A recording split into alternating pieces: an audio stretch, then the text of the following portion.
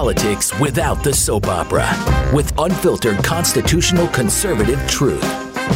The Conservative Review with Daniel Horowitz. And welcome back, fellow American patriots and Minutemen standing at the ready to fight as if our lives, liberty, property, and all that matters is on the line, because it truly is here at CR Podcast. It is Thursday, the first day of June, which has been hijacked for the Rainbow Ramadan, where we have a national religion promoting sin, licentiousness, disgustingness. But here we always have family pride, patriot pride, fidelity pride. Here's where we're at, okay? It's been a busy week, but here's where we're at. On the one hand, we have never faced so many existential crises to our way of life, our economy, our bodies, our religion, our minds, our souls, our children. And we're going to talk about some of these things with the nexus between mental illness, autism, and transgenderism and vaccines, all kind of loosely tying together. We're going to have on Dr. Peter McCullough coming up soon. But to tie into the whole debt ceiling, adultery, betrayal, Trump actually saying he doesn't care about it, like every other important issue, and everything we're at. On the one hand, we face this onslaught. On the other hand, there is this budding bottom-up movement. I think we are seeing some degree of backlash. People did call their congressmen. We are seeing the boycotts against the Rainbow Jihad be more successful than they've ever been. But here's where the rubber meets the road. We do not have, at a leadership level, a movement at a leadership level to connect the dots, to connect the fire, and put that lead down range to where the target needs to be. See, ultimately, we face a crisis of truth. That no matter what comes out, and more information is coming out, exposing the debt ceiling thing was a fraud, the COVID stuff was a fraud, the vaccines were dangerous as hell, but the policies don't change. It's like, there's no way. We're all looking at this debt deal, and it got worse every day the more we found out about it. There's no way. I mean, there's going to be a wholesale rebellion. But less than a third of the Republicans voted against it. They got what they wanted, even though more Democrats actually supported it than Republicans, which is all we need to know. But nothing changes. And this is what I saw yesterday when I saw the headline. It was kind of washed away in the news cycle that the FDA gave full approval to Pfizer's RSV shot. And I'm thinking, after everything we know about what Pfizer did, never has a private company been so empowered by government to commit such an atrocity against life and liberty in its most literal sense. And yet, they could come along with a new trial. Oh, it's 67 to 85% effective against RSV. Here's another shot for you. Knowing that there's nothing we can do to stop it. Just like the debt ceiling betrayal is like, come on, Kevin McCarthy cannot get away with that. Yeah, you can. Because we don't have a serious movement with a serious leader. As we see, we have this guy writing these psychotic screeds about DeSantis' name every day. He sounds like a retard. So we don't have a critical mass. We don't have the Sons of Liberty. We don't have a Sam Adams. We have a bunch of vaccine-injured retards running the show on the fake right that's too busy embracing Rainbow Ramadan month. And we're left with this onslaught against our society of this most disgusting agenda. The assault on our bodies with every senior is now going to be convinced to get this death shot. Wherever you turn, we don't have a team on the field. Which is why no matter how compelling our case is for or against something, the policies won't change until we get some sort of political leadership to lead that fight. And I don't have easy answers to this. I really don't. I'm not sure what to do with it. But it's amazing how Pfizer could come out right in the open. Right in the open. In their own data. Their own data shows that it would take 16,000 doses to prevent 22 RSV cases in seniors. Remember, seniors already got it, so it's going to be mild. No evidence even in their data that it prevents death, that there is death, because there is no RSV death among seniors. Meanwhile, the vaccine group had 22 more serious adverse events than the placebo. It had 14 more severe adverse events and 3 more deaths. So there's no evidence it prevented an RSV death, but in their own lying data, imagine a company that literally lied about everything from myocarditis to strokes to fetal maternal problems and menstrual bleeding, everything from A to Z. They could put out more lying data, but even their lying trial, and by the way, Ventavia, that same company that fabricated the entire clinical trial for them, coordinated it, they also did this one. And they could show more all-cause mortality in the vaccine group. And I forget the amount of time, but it was a short follow-up time. 1 month. It was, I'm looking at it now, table 8. 1 month follow-up, okay? So that's a big deal in 1 month to have 3 more deaths. You can imagine it gets worse over time. And also the negative efficacy kicks in over time, like we've learned with these respiratory viral vaccines. And it's like, it doesn't matter. I mean, this is a big deal. This will be given to every senior at a doctor's office, at a pharmacy, and then in short order will go down the totem pole of the age stratified approvals and eventually be placed on the child vaccination schedule. So we're going to talk about that with Dr. McCullough as well. We are nowhere closer to having Republicans focus on that. So let me just say the good news. Let me read to you a quote. This is from Olivia Beaver. She's the Politico Capitol Hill correspondent.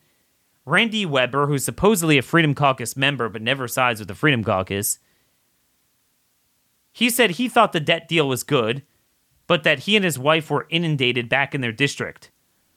Well, I would like to think that people don't understand that this bill does actually move the ball forward. They're not getting it, and so they're saying don't vote for it. So if I listen to my constituency, I'll be voting no. So I always tell you guys, calling your congressman and organizing other people to do it, and certainly a state legislature, because you'll have more of a outsized share impact, you'll be more impactful than even voting. So this, along with the boycotts, is starting. But imagine if we had the top 50 shows and voices doing what I do. So I would encourage you to still call your members. Look at the ones who voted for it. There are 71. Really would have been 72. Lauren Boebert couldn't make it or something. So on the one hand, there were 72 Republicans would have voted no. Only 46 Democrats voted no. You saw Hakeem Jeffries, the minority leader of the Democrats, working hand in glove with McCarthy. The uniparty was on full display. Full display before our eyes. And by the way, 29 Republicans voted against the rule, so that forced him to come to Hakeem and get Democrats to vote for the rule. And Axios is reporting that he promised them earmarks. He promised them favors to do it. So he sold us down the river to get Democrats to support such a horrible thing. There'll only be a handful of Democrats voting against it in the Senate. And by the way, even the ones voting no, it's just kind of like, because it has so many provisions in it, so it's always easier to vote no. You don't want to be hit by your base for even cosmetically voting against something that could be portrayed as cutting welfare benefits. But it's not like even the AOC and Bernie Sanders types are hopping mad at it. It's on full display in front of your eyes. Whether it's vaccines, whether it's the transgender jihad, whether it's obviously the debt ceiling and the spending and the weaponization of government, This entire conservative movement and Republican Party is fake. What do we do about it? That is what I would challenge my colleagues with. What do we do about it? It's just unreal. Here is a clip of Donald Trump. He was finally asked on a Iowa radio show, what do you think about the debt ceiling deal? Take a listen here. It really is. There's a lot going on in our country, and there's a lot of things we need to discuss. The debt ceiling has just passed. I think it's a horrible deal, but I don't know what you think. What do you think? Well, it is what it is. It was going to pass. They had plenty of votes, and it will get it done permanently and properly. See, here, it is what it is. It was going to pass. They had the votes. He wasn't too interested in it. But if you look at his facial expressions in the video, because there's a video of it, this is how he governed. This is what he did when he was president. It's like, yeah, that has the votes. Let them do what they do. Yeah, okay, I'll sign whatever you give to me. The notion that this man has somehow changed and learned his lesson, if anything, he's gotten worse. Again, it is indefensible from any MAGA, America First, populist, conservative, any perspective to support this guy. It is indefensible. I'm sick of my colleagues like, I like them both. This like fake gay neutrality that they're putting on. You know what I mean? Give me a break. Take a freaking stand for once. No one's perfect, but between the two, it's night and day on every issue that matters. Give me a break. But that's where we are. Now, anyway, obviously, following this debt ceiling deal, I will tell you, we're going to have major problems with the dollar. We're going to have a repo crisis from this like we did last time they raised the debt ceiling. Now is the time to diversify with gold. As they talk about fake diversity this month, talk about financial diversity. Birch Gold makes it easy to convert an IRA or 401k into an IRA in precious metals. Here's what you need to do. Text Daniel to 989898 to get a free info kit on gold. You'll see their array of different silver and gold, precious metals, bullions. They'll deposit, having a safety deposit for you, a real nest egg of value. And this way, you could either start a new IRA or convert your existing one. That's what Birch specializes in, rather than putting it in the stock market, which is going to go to hell in a handbasket.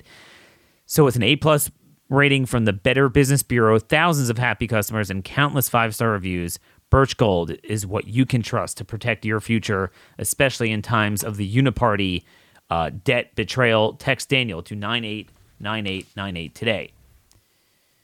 So I want to get to our special guest today.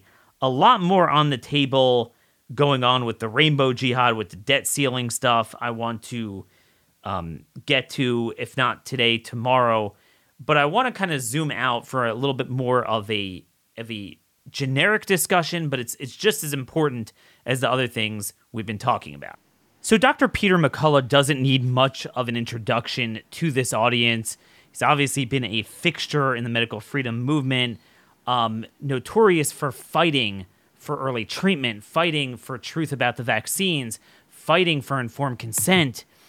But one of the things I think we've all discovered throughout this fight is that COVID likely wasn't the first go-around of this mass psychosis among the medical profession, where they will literally do what's antithetical to the Hippocratic Oath.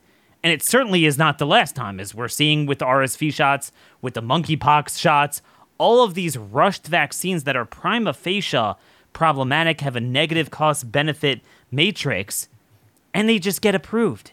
But then there's other aspects of this. So we have a lot of these trends in civilization, and typically you'll have trends with physical health, mental health. Over time, people become sicker with certain illnesses, and there's often a reason for it.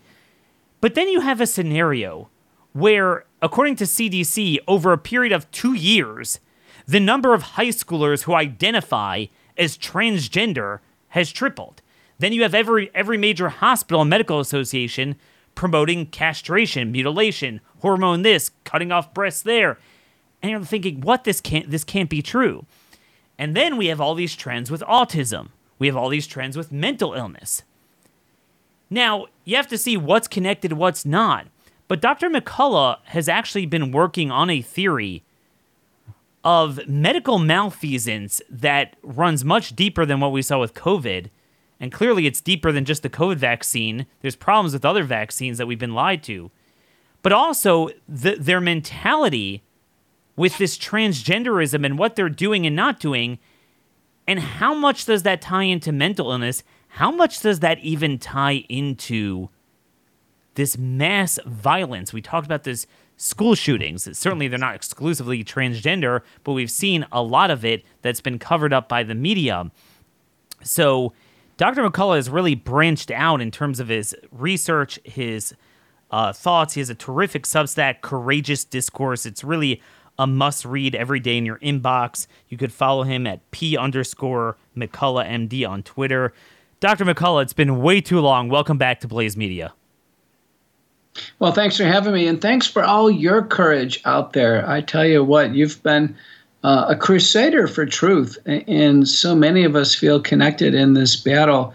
I can tell you as a practicing internist and cardiologist, like any doctor now, we are becoming very familiar with LGBT and with the T being transgender. Since the rise of transgenderism, it's actually in our medical practices now. So it's ubiquitous. So here's the thing. I thought, in my mind, I never looked for any medical, physical explanation. To me, it was very simple. We never had social media before, this generation.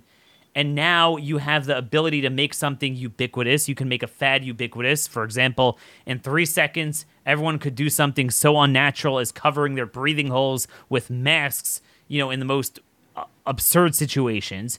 You could have people obsessing about Ukraine that they couldn't even find on a map in 3 seconds. So you could have a fad now with kids with rising mental illness. Here's a thing, you're really, you might not be a man after all. Maybe you're a woman. Maybe you're this. If you tell people that it's cool to dress up like a cat and a dog on TikTok, there's no question you'd be able to gain a lot of traction with that over time. So to me, that explains a lot of it. But you have a working theory that I wanted you to share with the audience, a pandemic of mental contagion, autism, and the rise of transgenderism. Take it from there. I asked the question as an epidemiologist, are two exploding epidemics, are they related?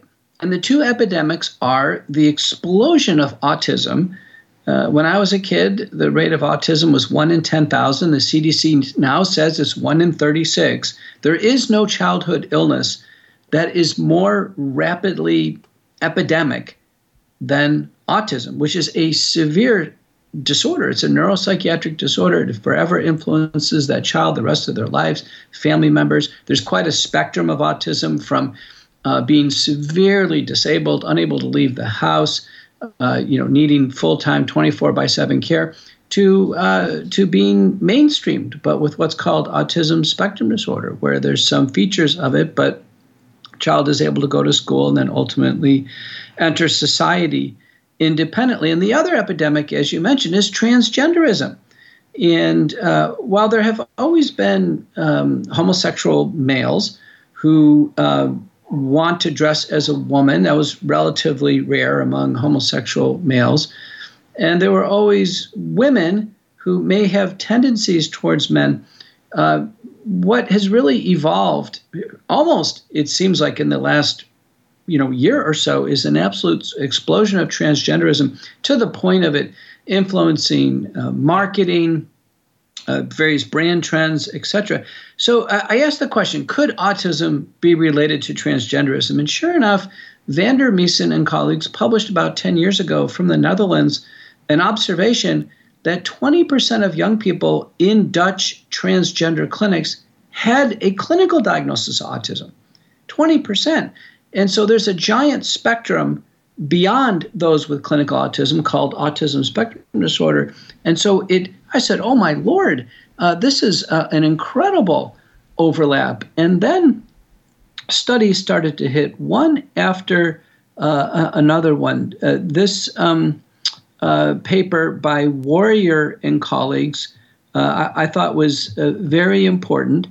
And what they demonstrated was that, and let me get the exact citation for you, Warrior and colleagues, which was published in Nature Communications, a really high-level journal, analyzed 641,860 individuals with gender dysphoria. So gender dysphoria is the clinical diagnosis for which transgender hormones and surgeries are prescribed. And they assessed people with gender disorder for autistic tendencies with some standardized scores. And there was about 5 different transgender scores used. And guess what? Those with gender dysphoria are off the Richter scale testing out for autism. Wow. So it's not that everyone who has this gender dysphoria is necessarily autistic, but a good number of them are. A good number of them seem to be. Right. Very large overlap. And then more data started to come in, which was, I think, very, very disturbing. So a paper was published by Mendez and colleagues, and it was a literature review describing 2,921 murders where an LGBT person was the victim. This is in the peer-reviewed literature. This is absolutely stunning, 16 papers in total.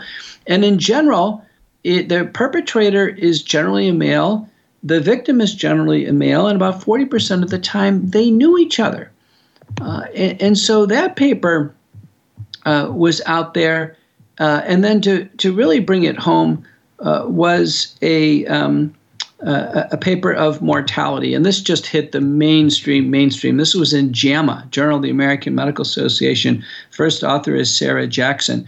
Title of the paper is Analysis of Mortality Among Transgender and Gender Diverse Adults in England. And this is alarming. Suicide, homicide, death from accidental poisoning, many-fold higher in transgender compared to normal men or normal women.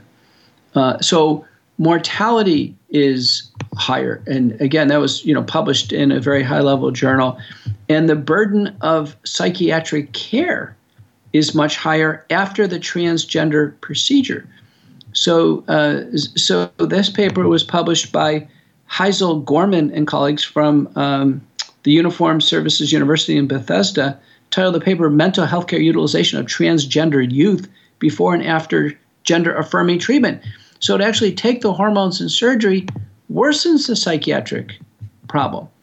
And so finally, I think the coup de grace on this, Daniel, you're going to be astounded by this, because states are moving forward with legislation to ban hormones and surgery in the youth. So to ban this, nobody has a problem in adulthood if someone wants to, whatever they want to do in adulthood. But during childhood, to ban this with this idea that, autistic children, in a sense, are being preyed upon by this transgender industry. But so because this legislation came out, I was astounded to realize this, and I posted this on May 4th, that the Autism Self-Advocacy Network, ASAN, condemns restrictions on gender-affirming care. They came out with a statement on this. So this is an advocacy network. These are largely adults with autism or other concerned individuals.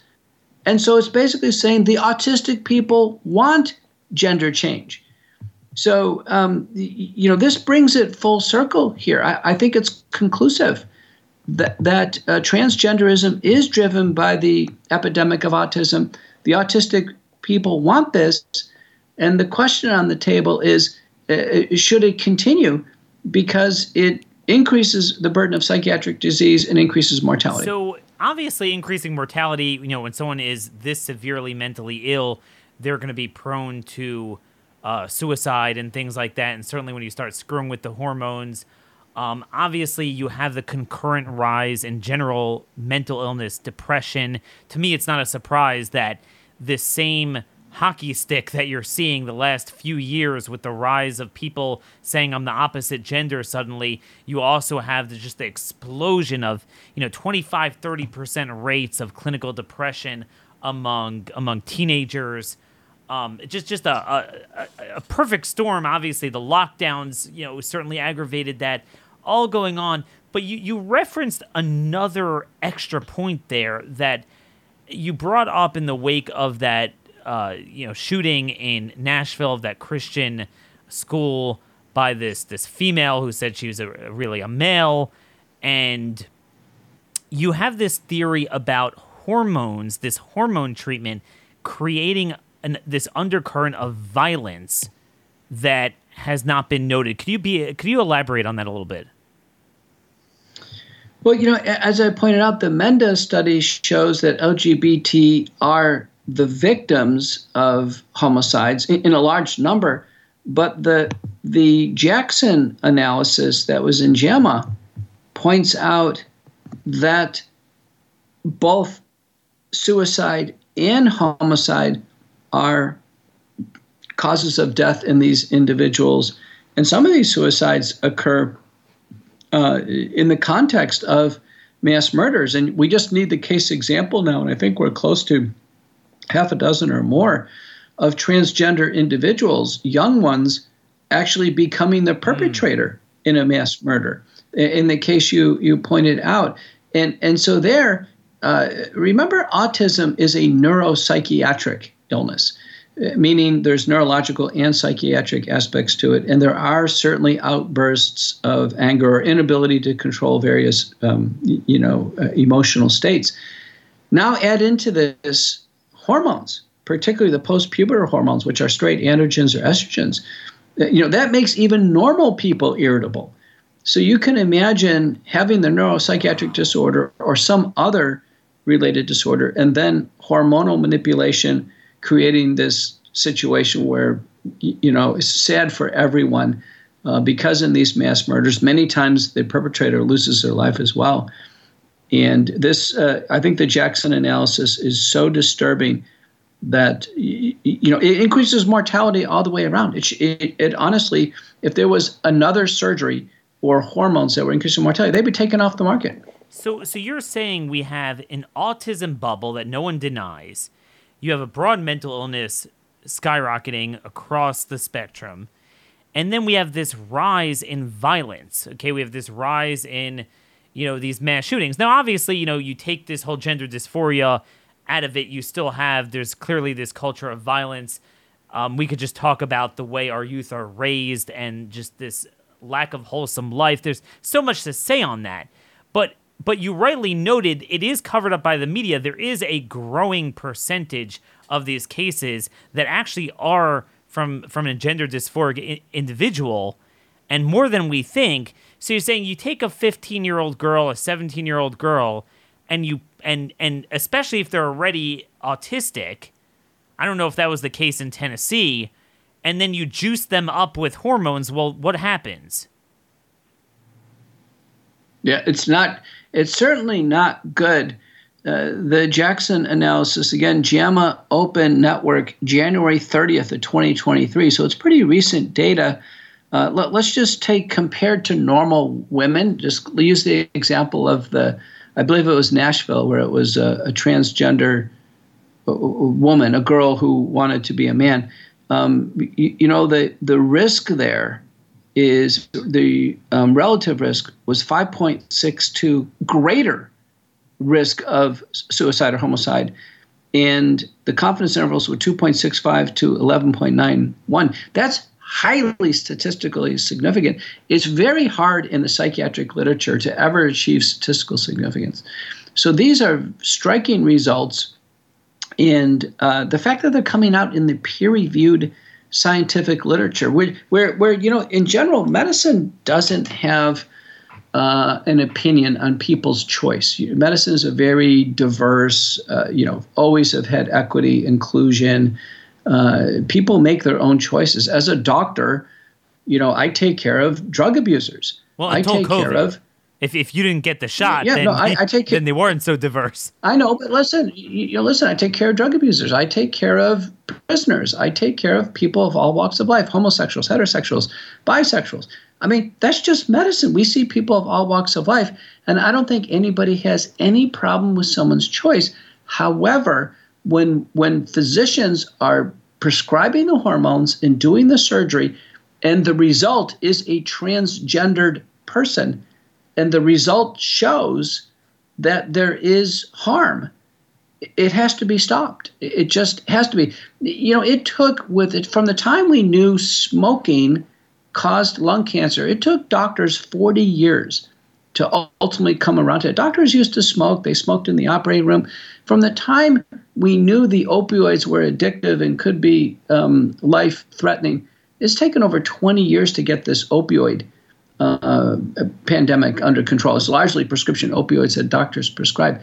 Doctors are not quick to recognize systematic errors in delivery of care.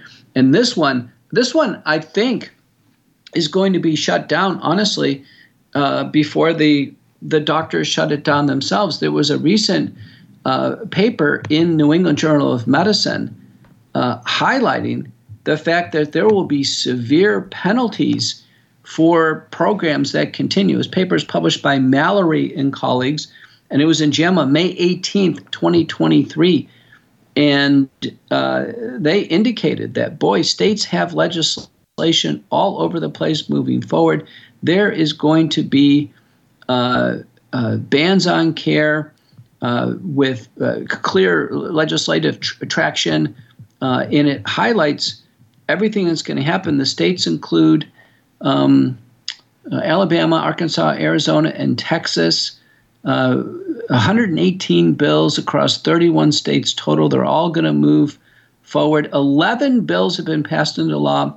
Arkansas, Georgia, Idaho, Indiana, Iowa, Kentucky, Mississippi, South Dakota, Tennessee, Utah, and West Virginia. Florida also passed. So and it's probably a little old. Yeah, and listen to this. Yeah, Daniel, listen to this.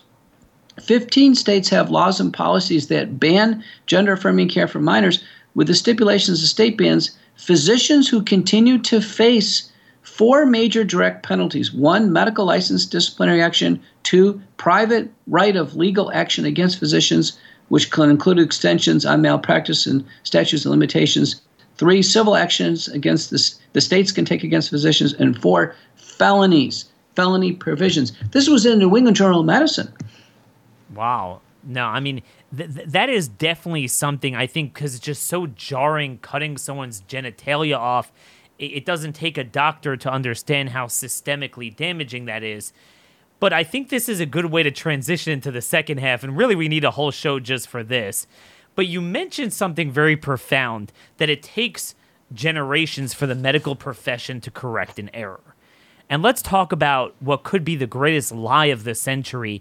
I think you and I are in the same boat. You as a famed cardiologist, published in so much medical literature, and me as a layman, where, we kind of never questioned it. We were born with the notion that there's vaccines, and okay, this vaccine, that vaccine, all right, you just kind of put it in the body and it stimulates an antibody response, and okay, everyone's happy, you're now immune, and never really thought about it. And then, I heard people over the years saying, well, vaccines cause autism. I'm like, that's crazy. Of course, it's debunked. And I thought that really up until COVID. And then even when the COVID shots started coming out and we're like, oh my gosh, this is poison, I had this cognitive dissonance. Yeah, this thing is really, this is like a bioweapon, but everything else is amazing. But then as 2021 went on and I had people like you and Dr. Cole and all these other people on, and we started learning immunology and epidemiology in real time, so we were able to really learn these things, I was like, wait a minute. I'm learning a lot about antibodies. They're not all good. There's God made the right type in the right amount in the right classification in the right location. I'm like, well, wait a minute. This stuff we're seeing about the IgG4 and the tolerating rather than neutralizing and the autoantibodies and all these autoimmune syndromes we see in VAERS, I'm thinking, wait a minute. What's with all these other respiratory viral vaccines and even other vaccines that are ever increasing? And then to bring the show kind of full circle, We have this explosion of autism, which could come from neurological inflammation, which we certainly see this crosses the blood-brain barrier. We see the explosion of allergies. I'm a lot younger than you, Dr. McCullough, but still, we never had peanut allergy issues when I was in school. It started abruptly shortly after my time as a school-age kid. You have all these allergies, all these autoimmune, the colitis and all these stomach autoimmune stuff exploding, and there's no good explanation. Here's the question for you. Does it take Sherlock Holmes to figure out that taking a kid and just shoving an ever-increasing amount of uncontrolled antibody spikes might be problematic for some people? When I was a kid, we had the oral polio, and we had diphtheria, tetanus, pertussis, and smallpox. So basically vaccinated against 5 things. Now, it turns out that diphtheria and pertussis are easily treated with a Z-Pak. If we would have had azithromycin back then, we wouldn't have needed that. And then tetanus is largely managed with wound care. There is neonatal tetanus, but that occurs before the baby has a chance to defend against it. So a maternal vaccination is thought to handle that. And then, of course, polio, which could be devastating. That's pretty much what we had. And as I mentioned, the rate of autism, 1 in 10,000. Now today, a child today receives 72 shots, 72 different shots. That's before SARS-CoV-2, the COVID shots, which add a lot more because they're every 6 months. So I think it's up over 100. And about 16 different diseases, with new ones being added all the time, including recently the respiratory syncytial virus. So it's causing all of us to re-review the data. So here's just one paper. Geyer and Geyer published from an early paper from the VAERS system. This is long before COVID. It's published in 2002. The title of the paper is An Analysis of the Occurrence of Convulsions and Death After Childhood Vaccination. So convulsions and death. So we're not even talking about autism. We're just talking about something that occurs immediately with these shots. And what they found is that the more shots that are given together, so diphtheria, pertussis, tetanus together, as opposed to separate shots, markedly increases the risk. And then the time at which these occur is strongly related to the outcome. So if they happen closer and closer to the time of vaccination, the relative risks are become even higher in terms of association, like a relative risk of 62, which is through the roof. And what the Geyer and Geyer is saying is basically, listen, this is real. There are kids who die, and in this analysis, sadly, there were, as I recall, I believe there was over 1,000 deaths. So this occurred over a long period of time. But we have a situation where papers like this have been published in the literature. There's about 80 papers or so publishing in the literature suggesting vaccines could be related to autism. What's most convincing are the vignette papers. So the vignette is there's a normal child, comes in, gets 6 different vaccines at once, 6 different antigens at once, has a febrile seizure, doesn't die, but then from that point forward, the child is autistic. And there are many of those vignettes published. You go on social media and mothers will tell you that all the time. And I think what's convincing about those... Because you're usually talking about a kid a few months old.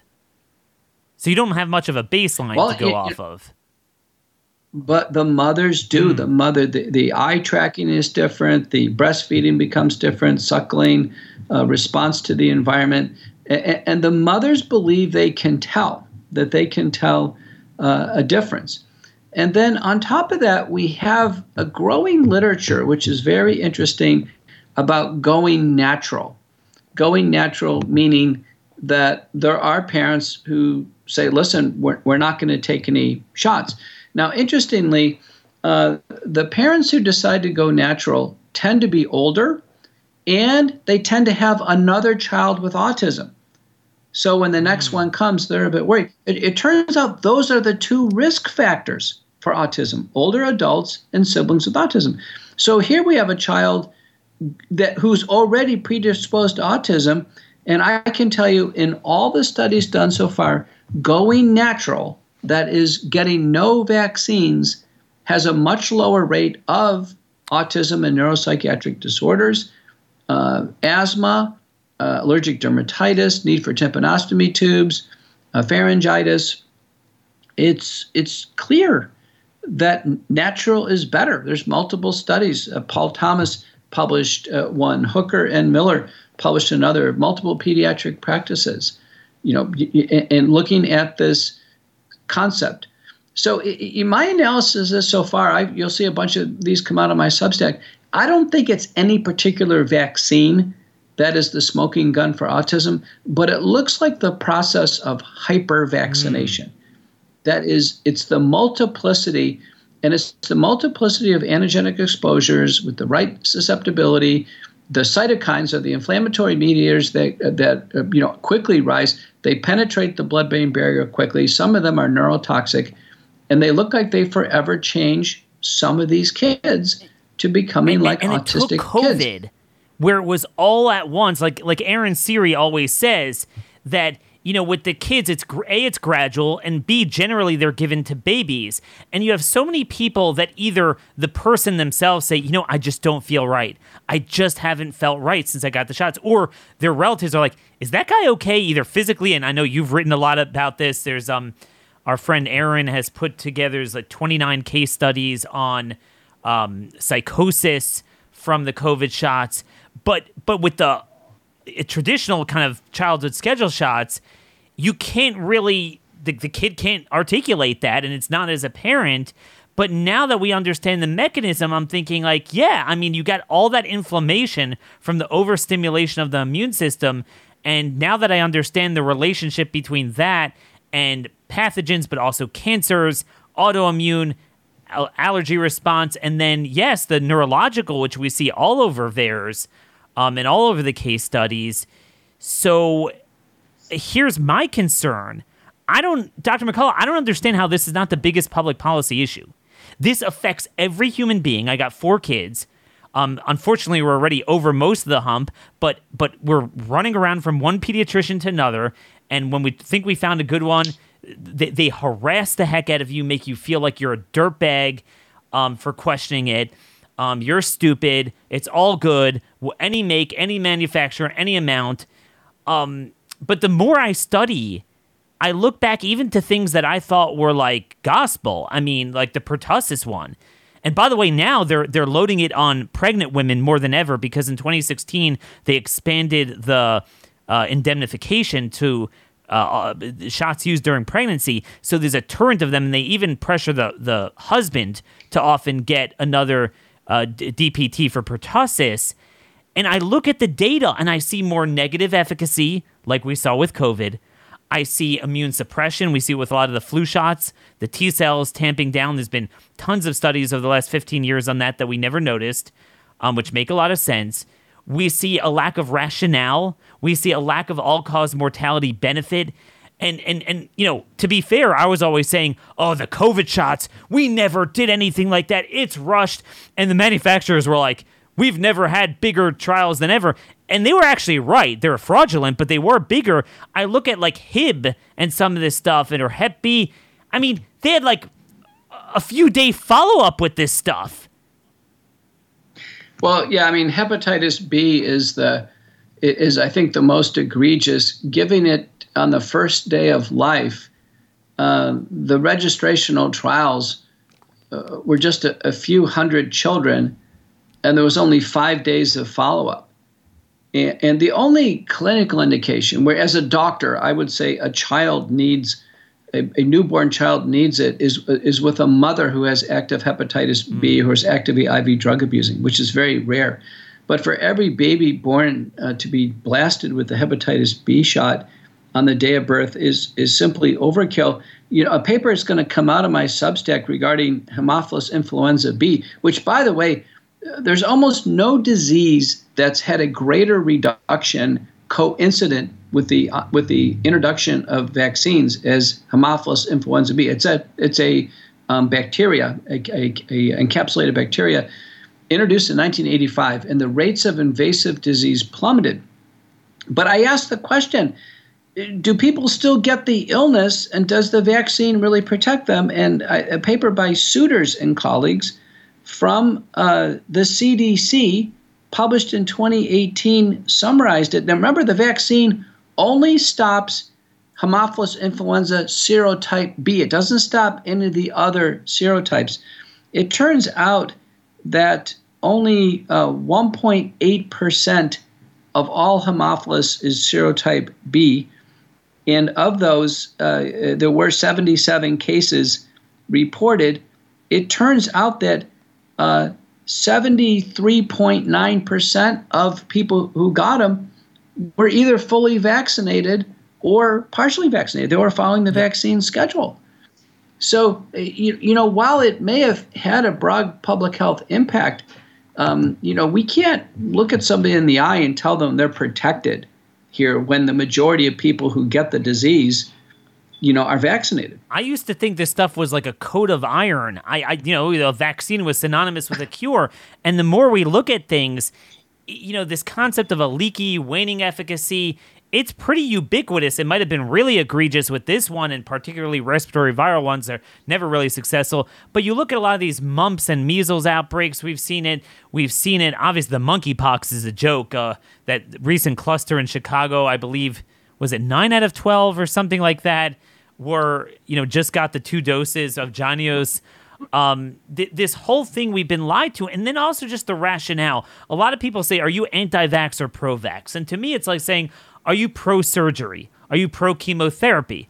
Well, rarely is something good for all people at all times. I think of something like German measles. I never even realized this, that German measles, really aside from pregnant women, giving birth to a fetus and potentially being problematic to a fetus, no man should ever get this. I mean, before you even look at safety and efficacy, just the rationale for it. Isn't that true that a lot of this stuff is not necessary for everyone? It's true that I remember as a kid, German measles, also known as rubella, they had a big push for rubella vaccination. Well, it's compelling for women as they enter the childbearing years. We used to have 20,000 cases of congenital rubella. Now we're down to like 2 cases a year. So the vaccine is very effective. But it should only be restricted for women as they enter the childbearing years. There's no reason for a boy to even take the rubella. So that's MMR. That's actually the R in MMR. Measles is a non-threatening illness. Mumps is worth a discussion. There is mumps, orchitis, and sterilization that can happen in boys, but doesn't happen in girls. We have to look at each one.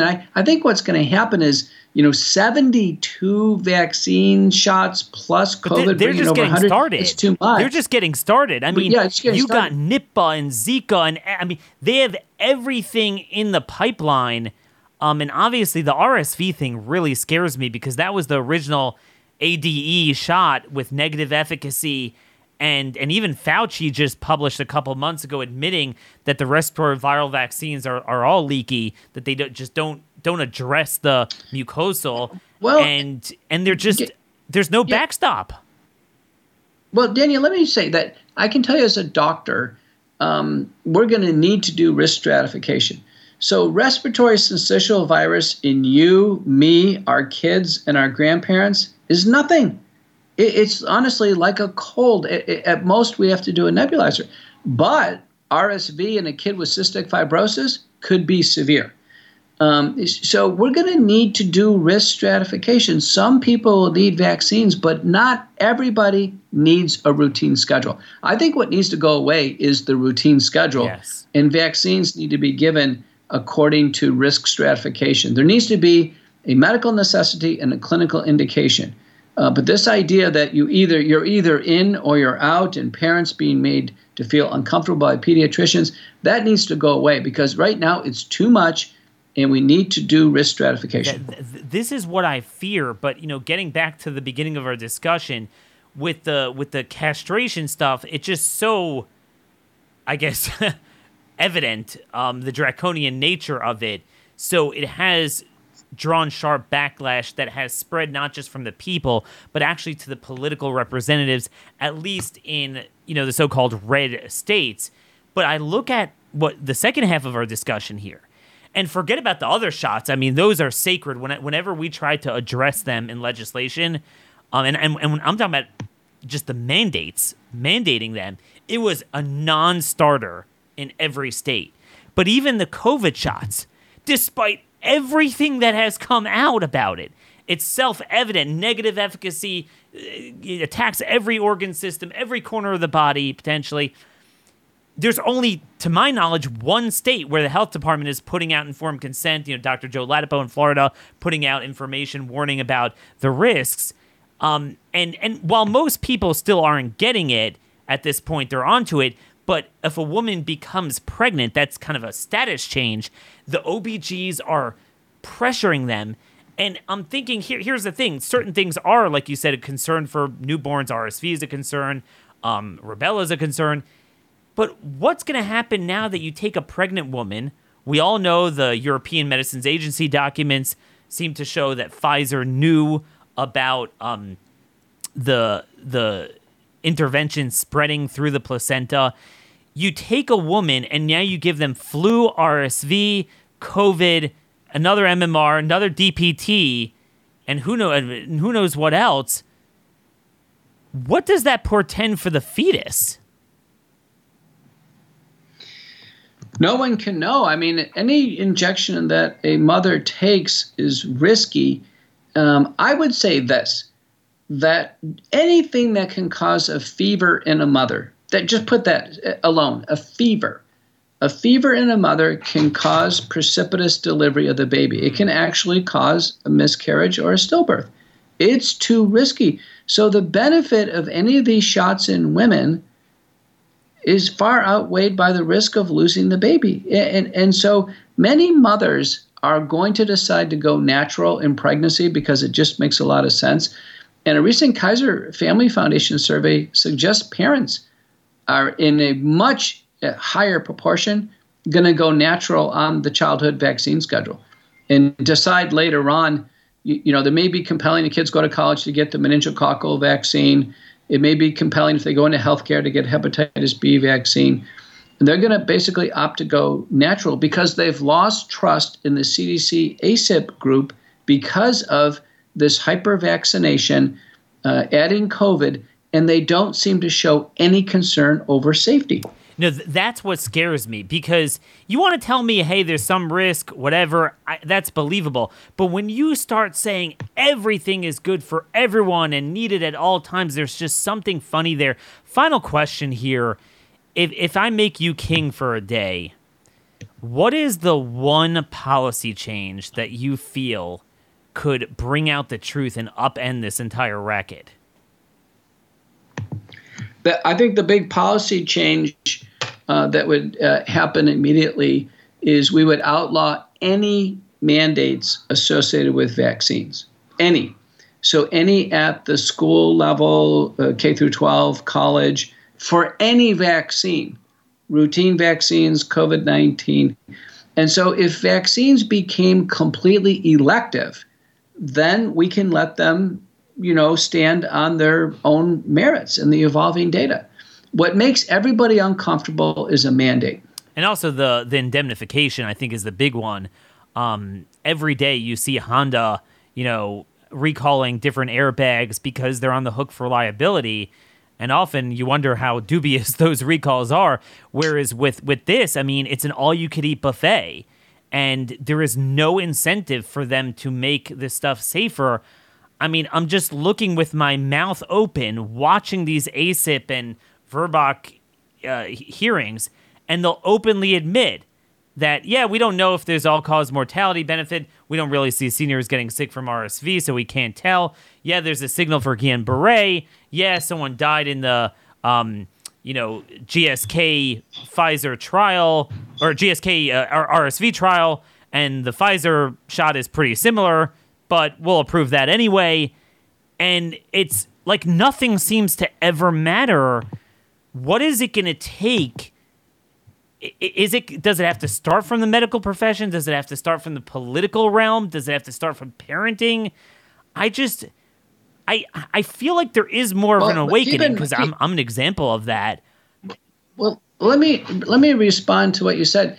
What makes people uncomfortable is a mandate. They feel like they have to take it for some reason, to go to school, go to work. And then if they take it, if they're harmed, there's no recourse. There's no liability. There's indemnification of the manufacturer. So I say if the mandates go first, we can't mandate that you swallow a pill or mandate you have a surgery. We certainly can't mandate that someone takes a vaccine. If the mandates drop, and even if the liability protection is still there, then people can make a choice. And people can say, listen, if there's no liability, if there's no recourse, if something happens, I'm probably not going to take it. It'd be similar to renting a pair of skis. You may say, listen, you rent the ski rental. There's no liability for the guy who makes the skis. That you may not ski. So people can make their own choices. Now, the 1986 liability legislation said the vaccines have unavoidable harm. And that's the reason why they have to have liability protection for the manufacturers, because no one would take them and the vaccine manufacturers wouldn't provide them because they have unavoidable harms. But we have to address that. That's really the elephant in the room, is the harms. And one of the ways to make large numbers of people harmed go away is to have fewer number of people take the product. There has to be targeted protection for people at risk. No, absolutely. And there has to be an honest discussion of what those risks are of the shots themselves. Boy, we've come full circle. This has been very enlightening. Folks, you could still get The Courage to Face COVID-19, Dr. McCullough's book with John Lee, Courageous Discourse and Substack. And again, you could follow him at P_McCullough MD on Twitter. Let's do this more often. Very enlightening. And thanks so much for joining us today. Good review. Thanks for having me. Oh boy, was there a lot to digest there. Mental illness, autism, transgenderism, leading to violence, and then what causes autism, or at least turbocharges it. When you look at the depth of what these bastards have done to us, I mean, we used to think evil was Iran, Al-Qaeda, North Korea, even China. What the Western cabal has done to us, and for longer than we probably are willing to recognize, it is truly unconscionable, and it really is the legacy of the Third Reich. It's the Fourth Reich. Again, they were very sciencey and medicine and science and cultured and advanced. Beware of evil embodied through a suit rather than a primitive uniform, because those are the worst people imaginable. We need a full commission auditing everything we're doing. It's funny, Kevin McCarthy said he wants to have a debt commission. It's like, we don't need a commission on that. You see prima facie what government does that's wrong and right. This stuff is more complicated. We need a commission auditing vaccination, mass vaccination, each one individually, the rationale, the safety, the efficacy, the confluence of multiple shots together. We need to start from scratch on this. We need an honest discussion. The tranny stuff is pretty obvious. To cut someone's balls off ain't healthy. So I don't think we need to convince people on that. But we do need to fight it in the culture, and we will do as this Rainbow Ramadan month proceeds. Again, let me know your feedback on this show. Questions, comments, concerns for Dr. McCullough. Daniel Horowitz at startmail.com, at rmconservative on Twitter, and you can follow my columns, as always, at conservativereview.com and The Blaze. Please give us a 5-star rating on iTunes if you haven't. It will help us surge past the noise. Till tomorrow, God bless y'all, and thank you for listening.